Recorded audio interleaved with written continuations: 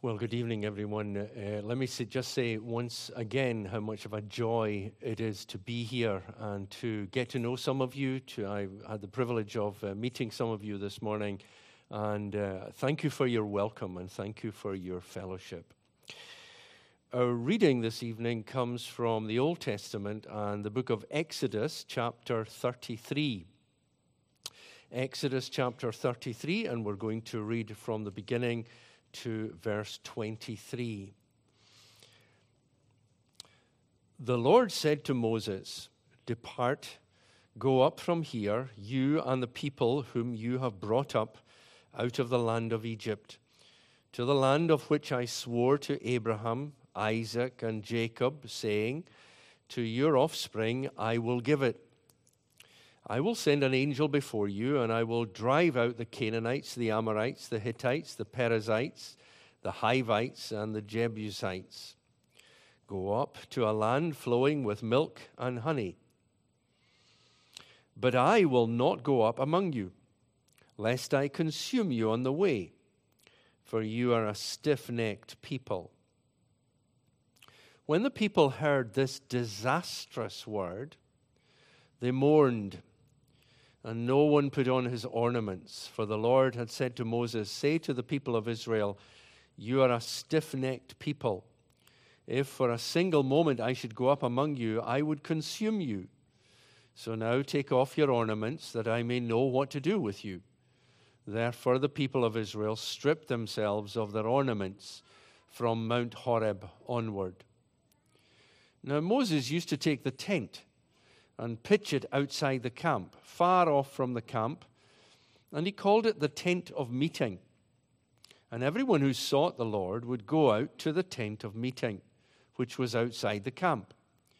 Whenever Moses went out to the tent, all the people would rise up, and each would stand at his tent door and watch Moses until he had got into the tent. When Moses entered the tent, the pillar of cloud would descend and stand at the entrance of the tent, and the Lord would speak with Moses. And when all the people saw the pillar of cloud standing at the entrance of the tent, all the people would rise up and worship, each at his tent door. Thus the Lord used to speak to Moses face to face, as a man speaks to his friend. When Moses turned again into the camp, his assistant Joshua, the son of Nun, a young man, would not depart from the tent. Moses said to the Lord, "See, you say to me, bring up this people, but you have not let me know whom you will send with me. Yet you have said, I know you by name, and you have also found favor in my sight. Now therefore, if I have found favor in your sight, please show me now your ways, that I may know you in order to find favor in your sight. Consider too that this nation is your people." And he said, "My presence will go with you, and I will give you rest." And he said to him, "If your presence will not go with me, do not bring us up from here. For how shall it be known that I have found favor in your sight, I and your people? Is it not in your going with us, so that we are distinct, I and your people, from every other people on the face of the earth?" And the Lord said to Moses, "This very thing that you have spoken I will do, for you have found favor in my sight, and I know you by name." Moses said, "Please show me your glory." And he said, "I will make all my goodness pass before you, and will proclaim before you my name, the Lord. And I will be gracious to whom I will be gracious, and will show mercy on whom I will show mercy." But he said, "You cannot see my face, for man shall not see me and live." And the Lord said, "Behold, there is a place by me where you shall stand on the rock. And while my glory passes by, I will put you in a cleft of the rock, and I will cover you with my hand until I have passed by. Then I will take away my hand, and you shall see my back, but my face shall not be seen." And then, if you will allow me, please, to go into the next chapter, chapter 34. I know this is not in the bulletin, but it is connected with what we've just read. 34 and verse 5. The Lord descended in the cloud and stood with him there and proclaimed the name of the Lord. The Lord passed before him and proclaimed, the Lord, God merciful and gracious, slow to anger and abounding in steadfast love and faithfulness, keeping steadfast love for thousands, forgiving iniquity and transgression and sin, but who will by no means clear the guilty, visiting the iniquity of the fathers on the children and the children's children to the third and the fourth generation.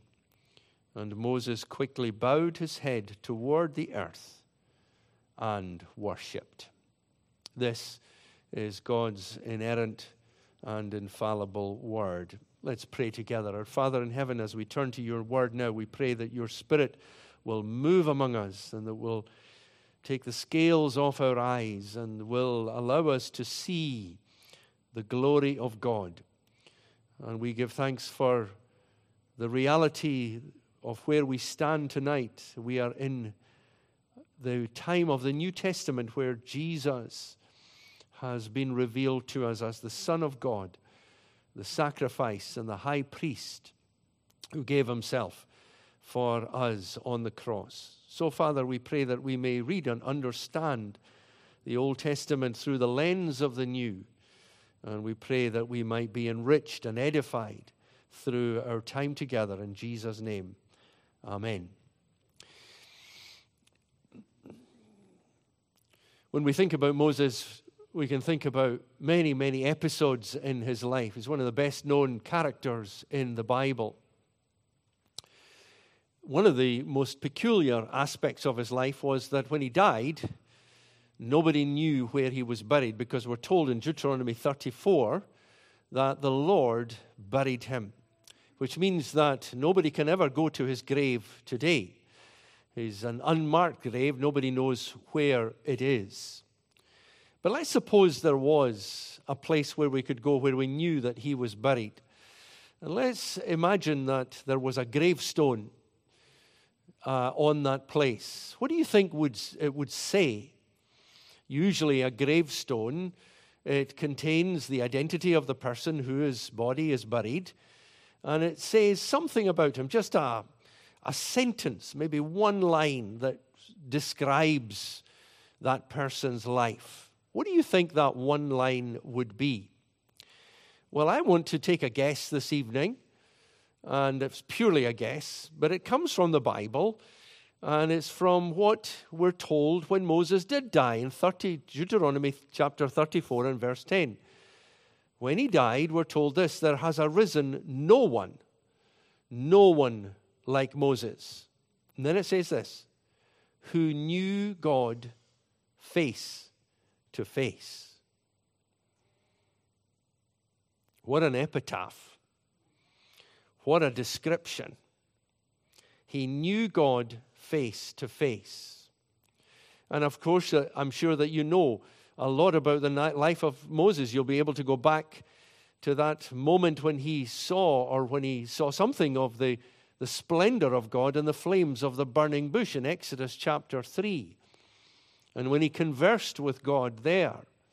But that's only the beginning. In fact, the whole of the book of Exodus is full of episodes and accounts where Moses regularly speaks with God. You remember in Exodus chapter 19 when the people had come out of Egypt, when they gathered round Mount Sinai, and God called Moses to the top of the mountain, and where he gave him the 10 Commandments, and he personally spoke to him there.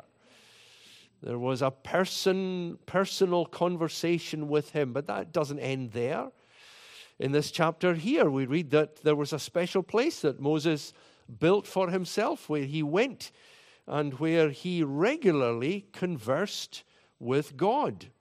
So much so that the effect was that his face shone to the extent where the people had to ask him to please cover his face because they couldn't cope with the splendor, the resplendent face of Moses. I want us to look this evening at this account, this peculiar account in many ways. And I'm not going to pretend that I have all the answers. In fact, I'm going to admit right away that there is a great deal of mystery to this. And if you've come here expecting me to reveal something that's not in the Bible, then I'm afraid you're going to go away disappointed, because I don't have that. All I have is what the Bible says. That's the kind of church we are, one which is confined to what the Word of God tells us. But nonetheless, I hope that by reflecting on this account that we will be enriched as we reflect on it in the light of the whole of the revelation of God in the Old and the New Testament. We are such a privileged people that we're able to look back and read the Bible in its entirety, and we're able to perceive how the events and the ceremonies and the laws and the predictions and the prophecies in the Old Testament were fulfilled in the New, and supremely by the Lord Jesus Christ.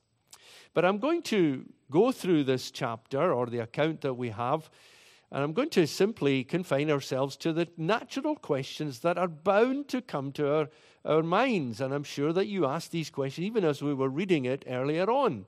There are natural questions, 3 that are specifically I want us to ask. Very simply this: why was Moses not able to see the face of God? What was it that God forbade Moses to see? He says, "You shall not see my face." And then secondly, the second natural question is, well, what did Moses see? What was the vision that Moses had? God describes it in these terms. He said, "You shall see my back, but my face you cannot see." What are we to make of the back of God? What is the back of God? Or how are we to understand this mysterious expression that God uses? Again, I don't have the answers in perhaps the terms in which you're asking them, but I believe that these verses lead us on to thinking further into the Bible and to ask, well, what is it of God that we can see and that we can perceive and understand in the pages of the Bible? But then I want to ask a third question. And that third question is perhaps not one that is so common when we read this passage, because you have to go into the next passage, and the mistake we make, of course, is to stop at the end of 33 and rather than go into 34, where we have an account of what actually happened. We don't get to see exactly what Moses saw, but we get to hear what Moses heard. And I want to suggest that for us, that's what we do know. And that's what we can come away with. Here is God announcing something, not just for Moses' sake, but for the benefit of all of humankind this evening. And that's what we're going to concentrate on. These 3 questions. What did Moses not see? What did Moses see? And what did he hear? But there are other questions, aren't there? Natural questions that arise, like, for example, why did Moses? What gave rise to this whole episode, this confrontation that Moses had with God in Exodus 33? What was the background to it? It's important for us to remind ourselves of where we are. Moses had led the people of Israel out of Egypt. There were the 10 plagues. There was the plague of the Passover that we read earlier on with Pastor John. And the whole Exodus, where the waters of the Red Sea divided and the people of Israel were allowed to pass through the waters on dry land. You remember how the people of Israel were summoned to God, where they surrounded Mount Sinai and where God met with them in fearful imagery, fearful terms, so much so that they couldn't cope with it anymore. We can't listen to this, they said. They were absolutely terrified with the thunder and the lightning and the flashes and the voice. They knew as never before If you had asked these people, do you believe in God? They would have said, yes, of course we believe in God. But this was different. This was actually meeting with God. This was a discovery of the reality of God for the very first time. And they couldn't cope with it. And I probably would have been the same, and so would you. But you remember what God said to them. He reminded them that they were his covenant people, which means that they were in special relationship with God, a relationship that went all the way back to Genesis, to their forefather Abraham and Isaac and Jacob, and to when God had pledged himself to Abraham and Isaac, and he had promised them that one day they would have the land of Canaan. But more than that, that Abraham, who at that time had no sons, and he was elderly, he would have so many offspring that nobody would be able to count them. They would be as innumerous as the stars of the sky and the sand of the seashore. He promised that in his seed, in his offspring, all nations would be blessed. And he promised that he would be their God and they would be his people. That's what we call the covenant that God made when God established that permanent, special, unique relationship with this one family in the world, the family of Abraham. And God reminded the people at Sinai that he had carried them on eagle's wings. People think of Sinai as the time when God imposed his restrictions on them by the Ten Commandments. No, it wasn't. The Ten Commandments were the most liberating set of circumstances. God was simply acting in accordance with the privilege that they had of him being their God and them being his people. The Ten Commandments, when you really think about them, are the safest set of circumstances that you can think about. And it should have resulted in people. Can you imagine being one of the children of Israel? And this is one of these situations where I think it is useful to imagine you're listening to God making all of these promises to you, promising you that one day you'll go to the land of Canaan and everyone would have his own habitation, that he would protect them from their enemies, but they were to live this certain lifestyle, and here are the Ten Commandments. They ought to have felt absolutely thrilled because they were in the presence of the living and the true God who was not going to destroy them, but who was on their side. And if God is for us, then who can be against us? There wasn't a safer place in all the world than to be amongst the Israelites. Imagine that you had the pillar of cloud right there in front of you. The Red Sea has divided in front of you. You've been delivered from the most oppressive regime that you've suffered and your forefathers have suffered for the last 400 years, and you're now in safe territory. What's more, that God is promising you that in a matter of days you'll be in the promised land, and that is a certainty. How could you not feel the most intense, immeasurable joy? And at first, as God said all these things, Exodus 24, the response of the people was, everything that God says we will do. But then things went catastrophically wrong. And instead of being consistent to their promise to do everything that God had told them to do, they did the very opposite. They departed, they forsook God. They broke the first commandment, they broke the second commandment, they broke the third commandment. And they went their own way. They said, build us a golden calf, a calf that we could worship. The scholars tell me that that's something like the kind of God that they would have had in Egypt. It was probably something familiar to them instead of. How could they do this? Can you now understand the dilemma that Moses was in? He was breathtaking.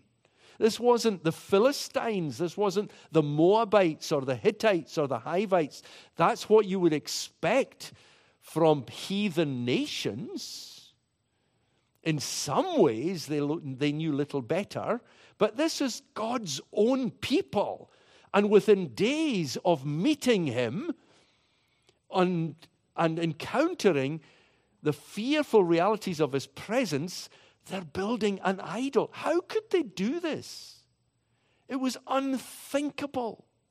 It didn't make any sense whatsoever. That's the background to the story. And Moses is now trying to contend with this new situation that he can't understand. What's more, God is suggesting to him that there should be another arrangement.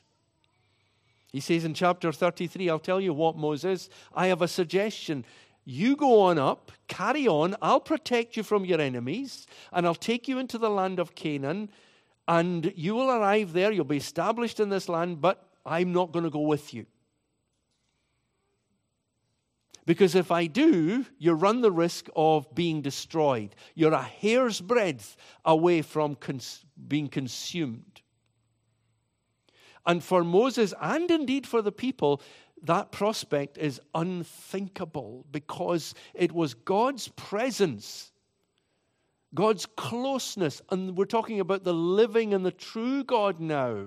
We're not talking about some futile piece of wood. We're talking about the living fire of God departing from them and leaving them to be like every other nation in the world, left to their own devices and to do what's right in their own eyes.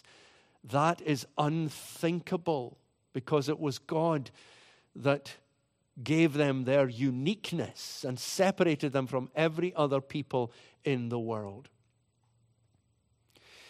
And so Moses, at the end of the conversation with God, when God finally reassures him that he will continue to accompany his people to the land of Canaan, Moses is like at the very end. I think my own, and I suppose an educated guess was that this was a way in which Moses finally and supremely hides himself in God. He wants to go back. You remember that the glory of God is a theme that runs all the way through Exodus. We start it at the burning bush. We end it with the glory of God filling the tabernacle. Moses and the glory of God go together, and he wants to go. He had first encountered the glory of God, of course, in the flames of the burning bush. And in a way,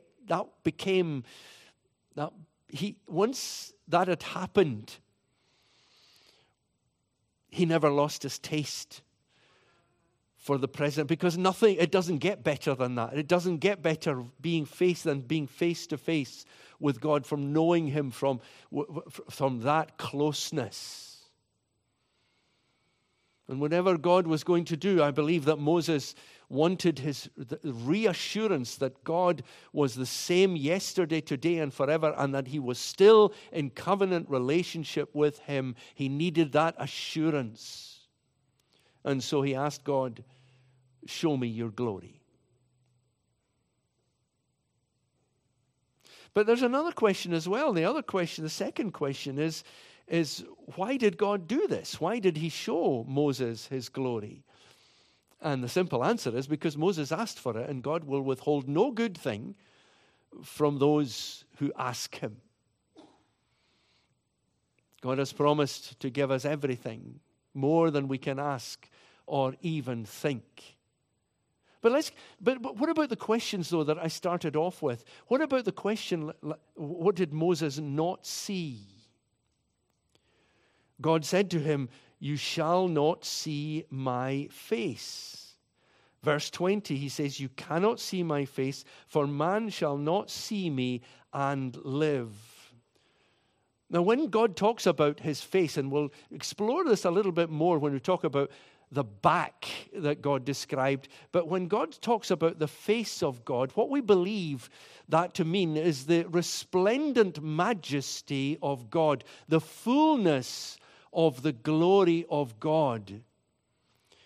And the reason that it is impossible for humanity to behold the glory of God. That in its fullness is simply this, that we have become estranged from God by our sin.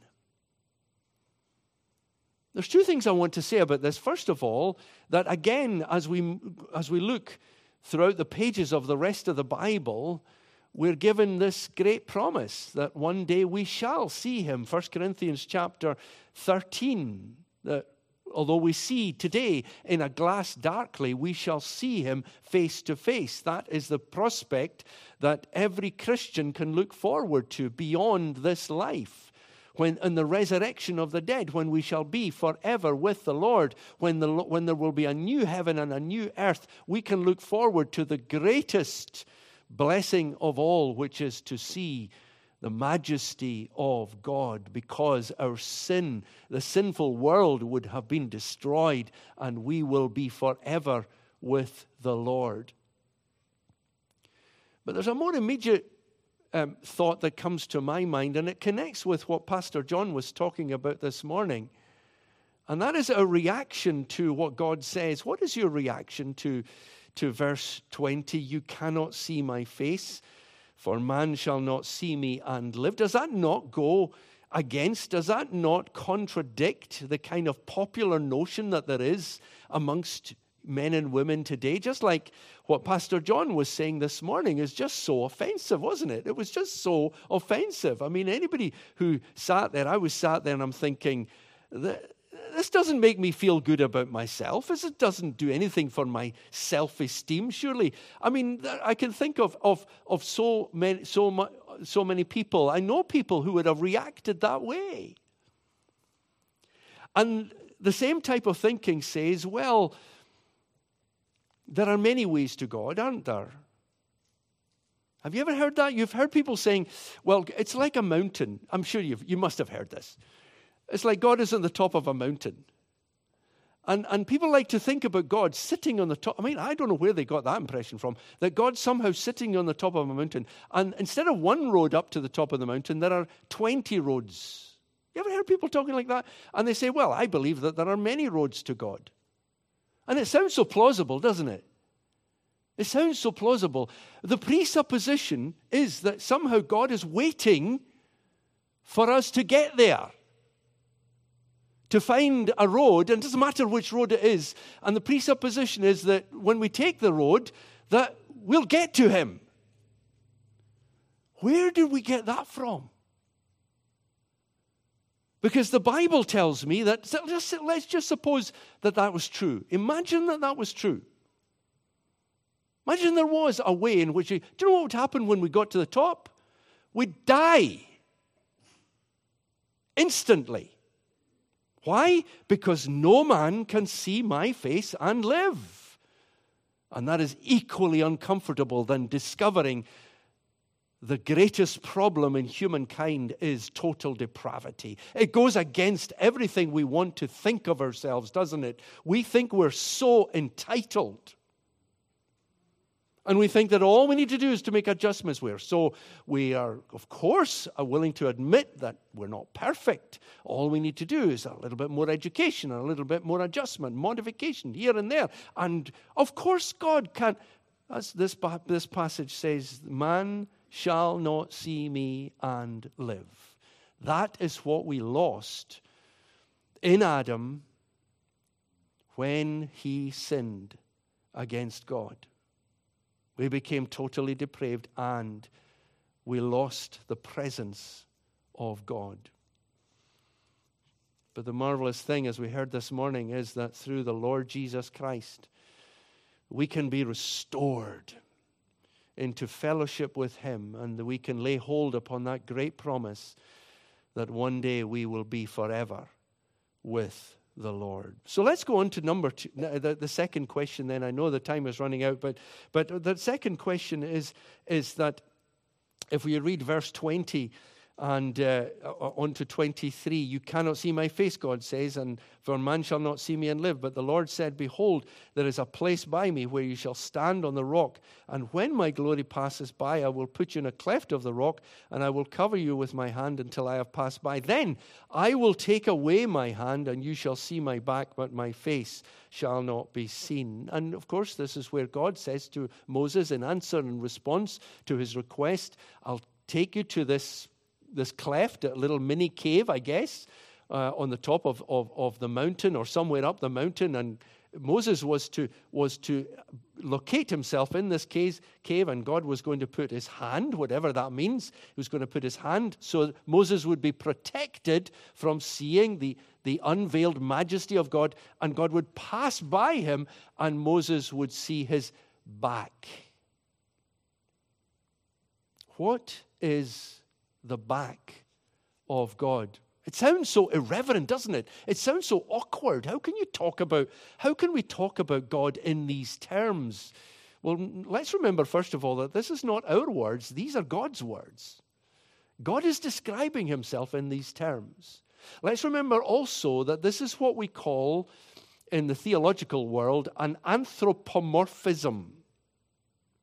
An anthropomorphism is where God describes himself in human terms in order for us to understand something about God. And here he's doing it. He does it many times in the Bible. For example, he says to us that he walked in the cool of the cool of the day, walked in the garden in the cool of the day. Well, if he walked, then that presupposes that he has got legs. Well, we know that God doesn't have a body. He is spirit. He's invisible. He's immortal. He doesn't have parts like we have, component parts. But he describes himself in these terms in order to help us to understand. Now, one important thing here is that we're not to dismiss this description. We're not to say, yeah, but we know that's not what he means. He does mean it because that's what he says. This is his word. And we're not to dismiss it. We're to accept it as God's description of himself, even although we don't understand it.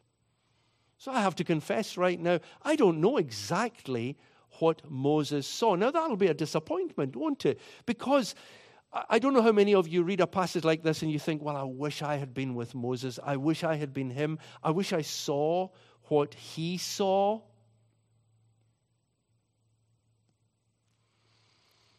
Let's stop there for a moment. And let's try to understand this in terms of the rest of the Bible. Moses saw something. He saw something of God. And the way I want to translate the back of God is simply this. The back of God is that of God which can be seen or could be seen. That which was permissible to be seen. That which God allowed, but he still saw something of God. And here's the next thing I want to say. That we who live in the New Testament times have actually seen more than Moses. We are more privileged than even he was. I don't know what he saw. It must have been marvelous. I don't doubt that for a moment. And yet, think of what you and I have seen of God. Oh, you say, well, I don't see God. God is invisible. That's not what the Bible says. Let me tell you what the New Testament tells us about what it means to see God. Hebrews chapter 1 and verse 3, it tells us this. The Son, S-O-N, Jesus, the Son, is the radiance of the glory of God and the exact imprint of his nature.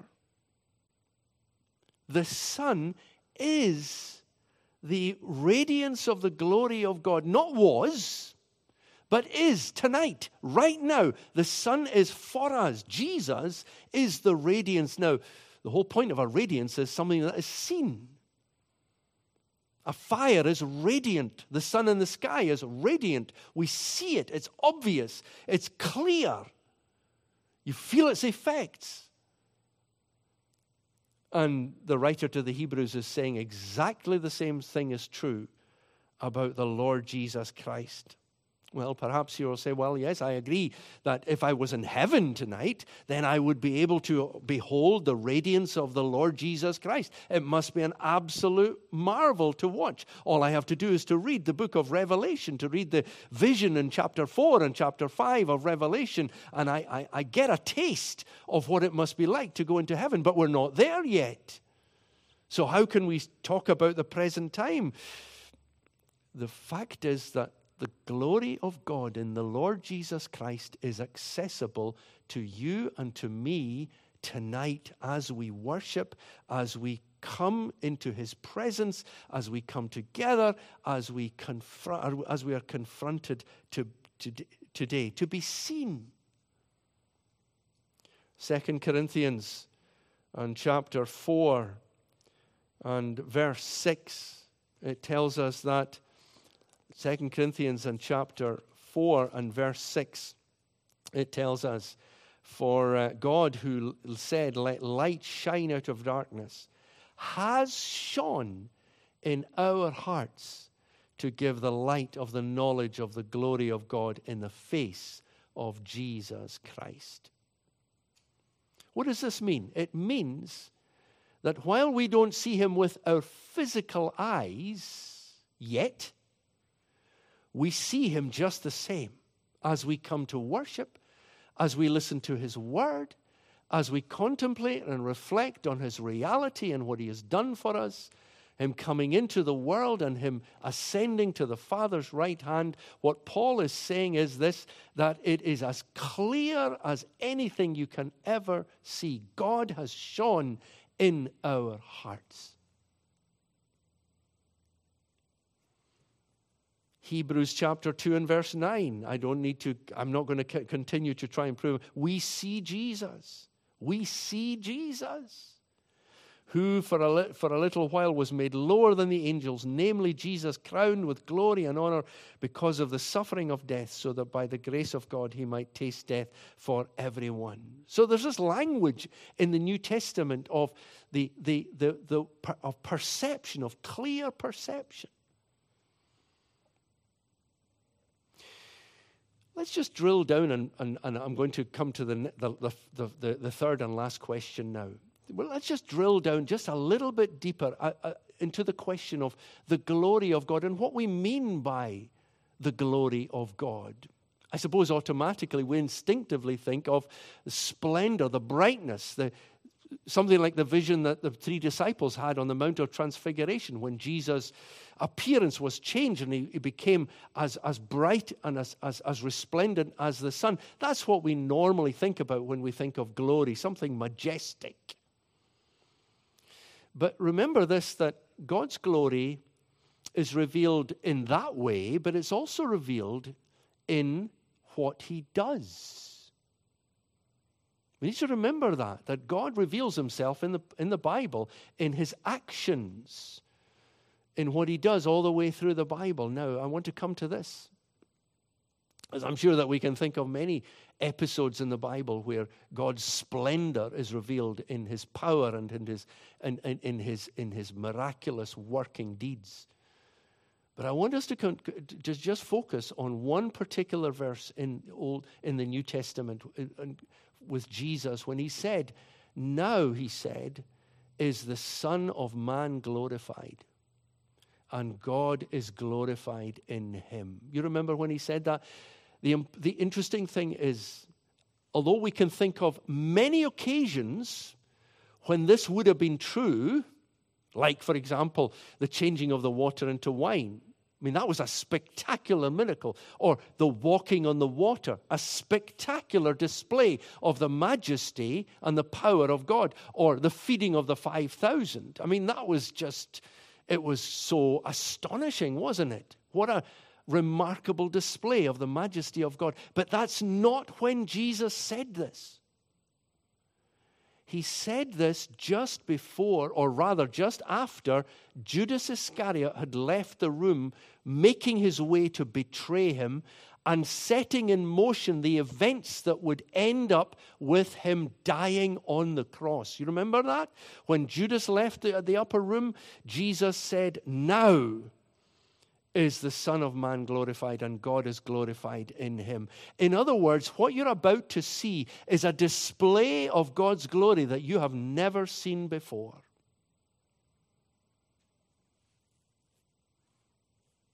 And that display of glory was the King of Kings, the eternal Son of God, without beginning and without end, the perfect, sinless Son of God, having taken our nature and come into the world, being born into the world as God and man. And he is about to be mocked, betrayed, spat upon, tortured, and crucified. He's about to die. The horrific death of the cross. And that's what brings me on to the third question. What did Moses hear? I want to leave you with this evening, because that explains the glory of God in the cross of the Lord Jesus Christ. How does God explain himself when he finally does appear before Moses? In verse 6, he descends in the cloud, and he stood with him there, and he proclaimed the name. Remember, the name of the Lord is the character, the nature of the Lord. The Lord passed before him, and he says, the Lord, listen to this, the Lord, a merciful and gracious, slow to anger, and abounding in steadfast love and faithfulness, keeping steadfast love for thousands, forgiving iniquity and transgression and sin, but who will by no means clear the guilty. Now, here's my question. How do these two things go together? Here is God describing himself, first of all, as an immensely gracious and forgiving God. And he describes himself in the same breath as the God who will by no means clear the guilty. How can these two things be true at the same time? Is there any place where these two facts meet together, God's justice and his mercy? Well, you know what the answer is, don't you? At the cross, where the Son of God, he who knew no sin, was made to be sin for us, so that we might become the righteousness of God in him. That is the glory of God in the Lord Jesus Christ. It is the glory that we adore this evening with abounding thankfulness and with commitment to him, his work, his word, the ministry of his word, and to all that he has given us to do in the new life, the life abundant that he has given us, and the life that will never end.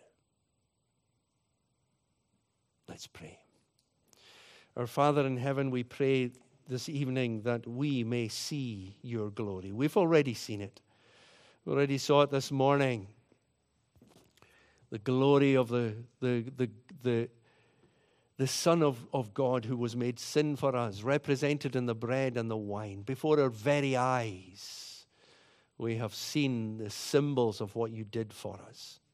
We see it as we open your word, and as we hear your word, and as we come to you in prayer, and as we enjoy the benefits of listening to your voice.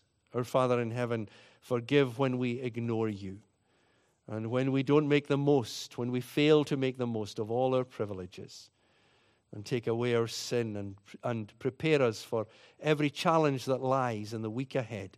In Jesus' name, amen.